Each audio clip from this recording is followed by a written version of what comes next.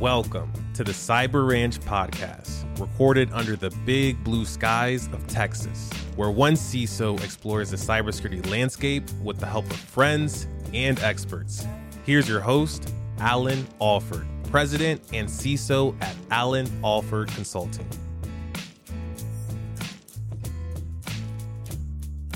Howdy, y'all, and welcome to the Cyber Ranch podcast.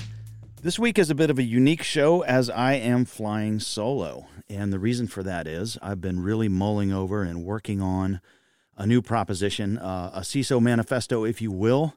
I'm tackling various components of what we consider to be the CISO life and trying to find us a new way.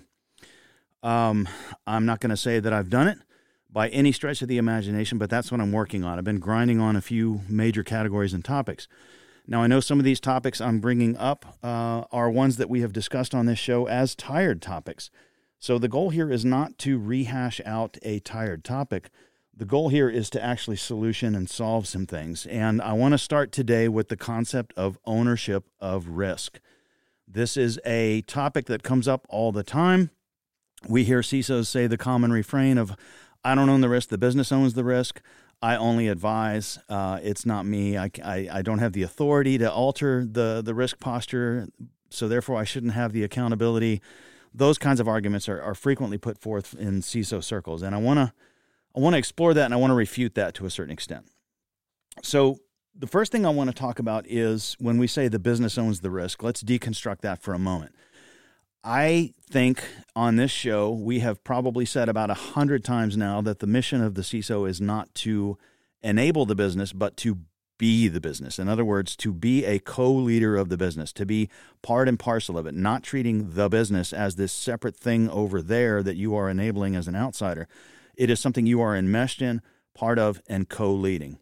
And if that's going to be the story, if we are co-leading the business, then how can we possibly say, I don't own the risk, the business owns the risk? We are the business.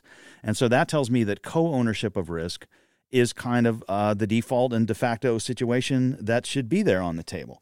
Whether we acknowledge that or not, I think some co-ownership is there. Now, that's deconstructing the business part of the phrase, the business owns the risk.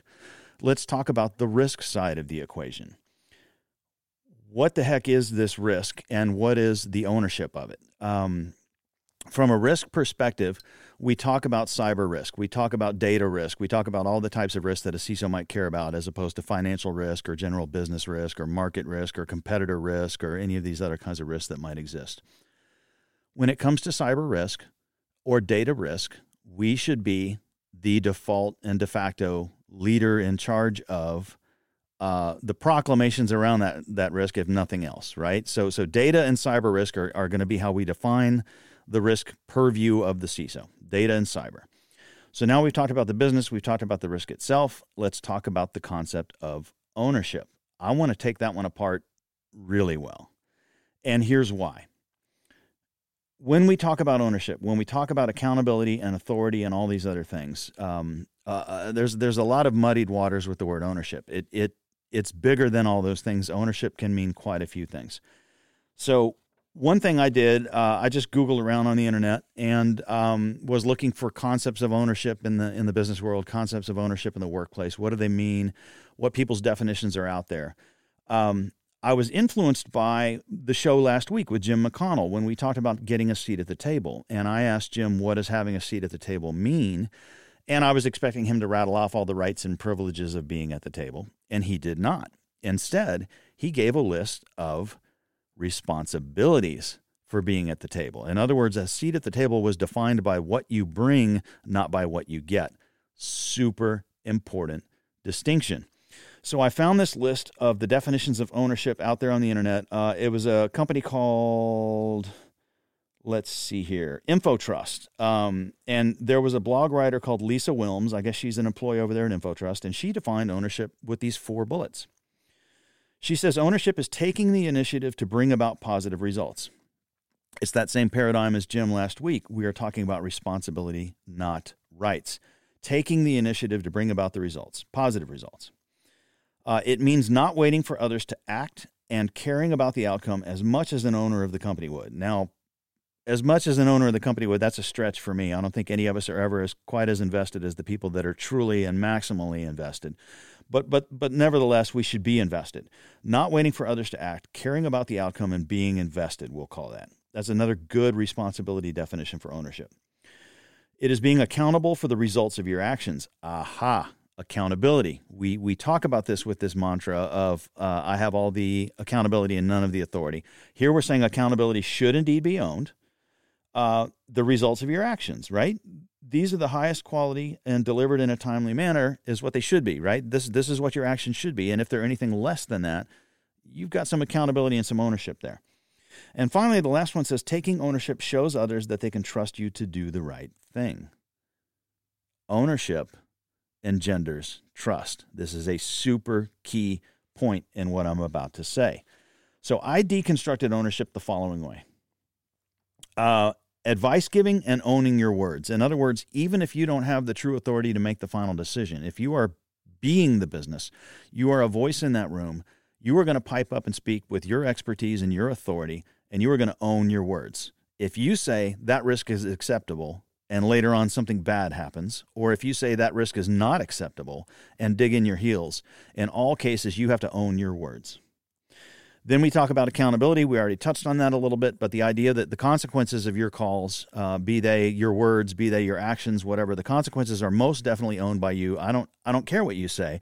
You own the consequences of your actions, even if you're trying to say, I'm an advisor only, I don't have the authority, therefore I don't have the accountability. If you are a business leader, you have the accountability, in my humble opinion. Now, the power and authority piece, that's the next piece of ownership. Do we own the power? Do we own the authority? Well, it's interesting when you say, I don't have the authority, is that really true? If you think about the power of your voice, we talked about the first one, your words. If we think about the fourth bullet from the list I found on the internet of engendering trust, if you are transparent, if you demonstrate ownership, if you demonstrate ownership of accountability and consequences, and you are consistent in this, if you speak with the authority of your office consistently and clearly in a way the business understands, then at the end of the day, I'm arguing you actually have far more authority than you think you do. This ties into the next bullet in my list of ownership, which is a principal influencer role. This is precisely what we're talking about. You may not have the final call as to whether that risk is dealt with. If you declare a cyber risk that the active mitigation thereof is 100% in someone else's hands, you still are the principal influencer in the room when it comes to cyber and data risk. It's you. Therefore, you have more ownership than you think you do. Good calls and bad calls, you own those. And the ability to be a change agent. This is a little more nuanced than the authority thing. And I say that because I want to start deconstructing some other roles in the organization that might help shine a little bit of light on our conundrum here. I want to start with project and program managers. They have been around since the dawn of time, since long before CISOs, and they are the original people to come up with that phrase, I have all the accountability and none of the authority. A project or program manager, by definition, has an objective mission, a measurable mission. They have to achieve a certain timeline. They have to achieve a certain budget. They have to rally an entire group of people around a common cause and achieve this common goal. And none of those people report to that project manager. They all report up through verticals. If I'm in engineering, I report to an engineering manager. If I'm in QA, it's a QA manager. If I'm in product marketing, it's a product marketing manager. If I'm in product management, it's a product management manager, et cetera, et cetera, et cetera. The project manager does not have the authority and yet has the accountability. And we've got an entire business ecosystem that for a long time has said, that's an acceptable situation. And this is why we talk about the ability to be a change agent and the ability to be an influencer. How does a project manager meet success? The best ones I have ever worked with have been the ultimate bargainers, the ultimate barterers, the ultimate traders, the ultimate befrienders. There's a lot of skills that go into being a successful project manager. They will come to the engineer and say, hey, if you can shorten your delivery on this one component by 1 week, I can promise you that the project manager over here or the product manager over here will give you a week back on this other thing down the road. hey, product manager, are you willing to give him a week if he gives you a week? They're just constantly running around brokering these kinds of deals. Give me this and I'll get you that. Get me that and I'll give you this. And they circle around with everyone in the team, and they keep everything in constant motion and momentum. This is all about influencing. This is all about being a change agent. This is all about being a force multiplier. And none of this is done with quote unquote authority, right? Obviously, that's not true. Obviously, the project manager has a great amount of authority, even though they don't have the authority. And that's why I think that project management role needs to be considered. I've got other roles to deconstruct and walk through here. And I'm sorry I'm using the word deconstruct so much. It's just I'm tearing things apart on this one, and that's really where I'm at right now. I don't know that I've constructed much, but I'm definitely deconstructing much. Let's talk about general counsel, or just somebody in the GC's team, a random lawyer, VP. This VP signs off on a contract for the purchasing department and says, yeah, that contract's cool. I redlined this. I found that. I argued this clause. I inserted that clause. We're cool. Just sign it. You're good to go. A lawyer is mitigating business risk the same way we are mitigating cyber risk and data risk. That is their job. That is what they are doing. They don't own the purchasing department. They don't own the dollars involved. They don't own the payout if the company gets sued. They don't own any of that stuff. They are advisors only, right? Like this is that same argument, right? One can argue there's a parallel between the lawyer and the CISO. At the surface, all the advice giving, none of the ownership, all the accountability, none of the authority. And let's talk about the accountability for a moment. Let's say that contract goes through, and let's say that the lawyer missed some super critical component in the contract that allows the other side to sue for $1 billion or find the contract in default and fine us $1 billion, or whatever kind of miss there might be. Something in the contract the lawyer missed that allows the other side, be it the vendor, the customer, the whomever, to sway a massive amount of dollars in their favor that are coming out of our company's coffers. Should that lawyer be held accountable for that bad call on that contract, for that miss? There's a clause that they accepted or failed to insert or didn't notice or whatever it might be. Made a bad call. The company lost a boatload of money. Let's say it breaks the quarter. We were supposed to be positive $100 million this quarter, and instead we're negative $200 million because of a $300 million slip on this one contract. Should that lawyer be fired? Probably. At a bare minimum, punished, stripped of rank, and sent to the mailroom or something. Like there should be accountability for that big a miss. That's his job. He screwed up, right? So that's the GC model. Again, we talk about they're advisors, and again, accountability and no authority, and yet obviously had the authority as the advisor. Obviously was the principal expert in the room. Obviously had the power and authority and position and had engendered the trust, at least up to that point. So again, I'm questioning this entire argument about the CISO. CFO, same thing. Misses a huge line item in his or her projections, and all of a sudden there's a $200 million deficit for a quarter that was supposed to be $100 million positive. Same story. Because of a budget item missed or some component, something in the budgeting that the CFO just totally dropped the ball, failed to consider, big fine coming in, big recurring fee coming in, forgetting about an outstanding default where a client is owed money, whatever it might be. It doesn't matter. The CFO has a big miss, and the quarter ends up being a bust. Now, does the CFO actually own those dollars? No. Does the CFO own the particular contract scenario whereby the dollars had to go out the door? No. Did the CFO sign off on that contract? No. So one can say, oh, look, none of the authority but all the accountability, fire the CFO. Yes, fire the CFO. That's exactly what I'm talking about, because there's more authority there than you think. The CFO at the end of the day owns the call, owns the prediction, owns winning the trust of all those around her or him by having these conversations, by exhibiting authority, by exhibiting repeatability, by exhibiting ownership and accountability, by exhibiting their role as an influencer and change agent and expert. All of these things indicate there's way more authority there than what at first glance we would call. And that brings us to the CISO. It's the exact same thing. I'm the CISO, and I say that risk is unacceptable. I'm the CISO, and I say that risk is acceptable. I might have to argue with the business. I might have to defend that position and dig in my heels. I'm at risk of being a business obstructionist when I'm doing that. But I may say this is the one where I'm truly digging in my heels and not giving. Now, I have the authority to do that. I have authority when I dig in my heels. I may be told no. I may be overridden. But I have most definitely planted my expert opinion on the table, put my reputation on the table, brought up the fact that there's accountability involved in this decision, acted as an influencer, acted as a change agent, acted with the authority of my office, and declared my declaration. Let's say the business sides with me, and it goes south anyway. Just like the CFO and just like the general counsel, maybe there's a reason to pull the plug on the CISO. That's accountability in the face of what was actually quite a good amount of authority.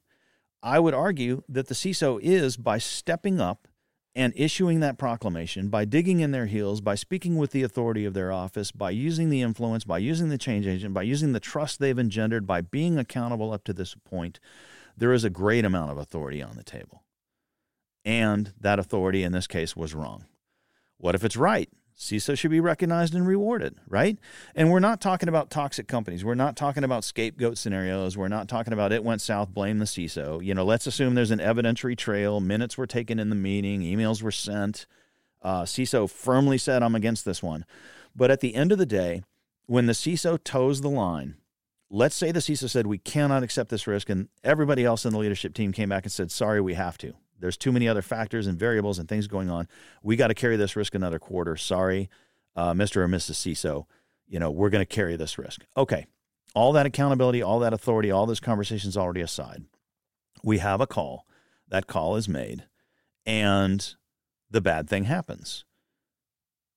CISO spoke. CISO was authoritative. CISO should earn a little more credibility as a result of that, not be scapegoated, right? Similarly, if the CISO says we should accept that risk and the bad thing happens, there should be an evaluation of the CISO skill set. Now, I mentioned firing the GC. I mentioned firing the CFO. I mentioned firing the CISO. Obviously, if enough trust has been built up, if enough accountability and ownership have been demonstrated, probably that CISO is going to weather that storm. And that's the other important piece of this. By disavowing authority and ownership rather than embracing what authority and ownership you do have, you are putting yourself more at risk of being the one who gets fired as soon as a bad call is made. If you have established authority, if you have established accountability, if you have engendered trust, if you have used the position of your office to build confidence around you in your decisions and calls, you can probably weather that storm when you happen to make one bad call. That's another important point in all of this. So who owns the risks, right? At the end of the day, I'm saying the risks are co-owned by the business, and the business includes the CISO. The CISO is, in fact, a leader of the business, just like the CFO, the CMO, the COO, the CEO. They are at the table as a leader, speaking with the expertise of their office, giving the best guidance they can give, but towing the line when they have to toe the line. And that's okay. That's not ceding authority when you toe the line. Think about it from the other perspective. You, the CISO, have an individual contributor who's fresh out of college, and they are in cybersecurity because they want to secure all the things. And every day they're finding vulnerabilities, and every day they're finding possible scenarios. And, whatever, they might be an engineer on the team that's running vuln scans. They might be in the SOC hunting incidents. It doesn't matter. You're going to have someone on your team who's more junior, who comes to you wanting to secure all the things. And you have to give them that talk. And every CISO has been through this with someone on their team at some point in their career. I appreciate that you found all these things, and I appreciate that you want to secure all these things, but we have to prioritize these things and do them in priority order. And some may never get fixed. And the reason for that, you tell the person on your team, is business reasons. There are larger business reasons above and beyond what you, the mere engineer in the SOC, see and want to do. I, the CISO, part of my responsibility in managing you is explaining to you the bigger picture, explaining to you how we fit into a larger paradigm. And maybe the same engineering resources that would fix that bug in the app that the CISO's team member found, maybe those same engineers are committed to getting 3 new features out the door upon which a $7 million contract is hinging, or whatever the story is, right? There are business drivers that you have to teach your team override the desire to secure all the things. Well, here you are in the leadership team, in the leadership room. And when you say I was overridden by the business and I lost all authority, no, you didn't. You didn't lose authority at all. You were told the same thing you told the person on your team. Totally agree, totally value, totally appreciate, well spotted, definitely needs to be looked at some point, but right now it is not a business priority. And just like you expect the person on your team to toe the line once the declaration is made, you need to toe the line once the declaration is made at the leadership levels. It's not a loss of authority. Your authority is still intact. Your accountability is still 100% there. You voiced your opinion. You were overridden. Great. The record shows you voiced your opinion. Anything goes south, accountability is not coming your way. If it's the inverse scenario, the accountability is coming your way. You haven't sacrificed authority in that measure. It's just a matter of redefining what we think authority is. And it's a matter of redefining how we be the business, how we be the business. You have to see yourself as a co-leader in all these scenarios. And so therefore risk needs to be co-owned.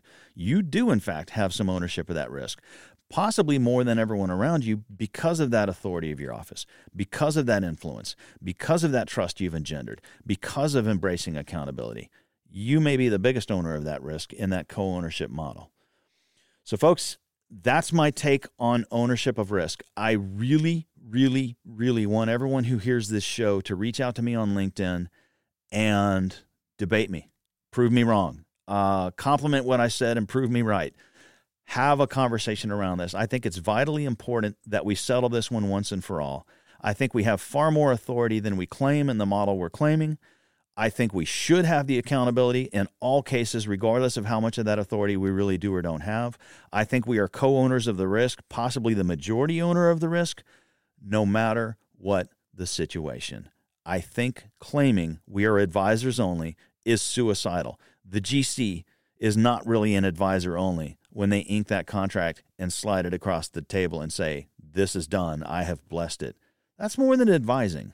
That's acting with authority of an office, and everyone around them is trusting that authority. It's the same thing with the CISO. So folks, that's my conclusion on ownership of risk. That's how far I've gotten with it.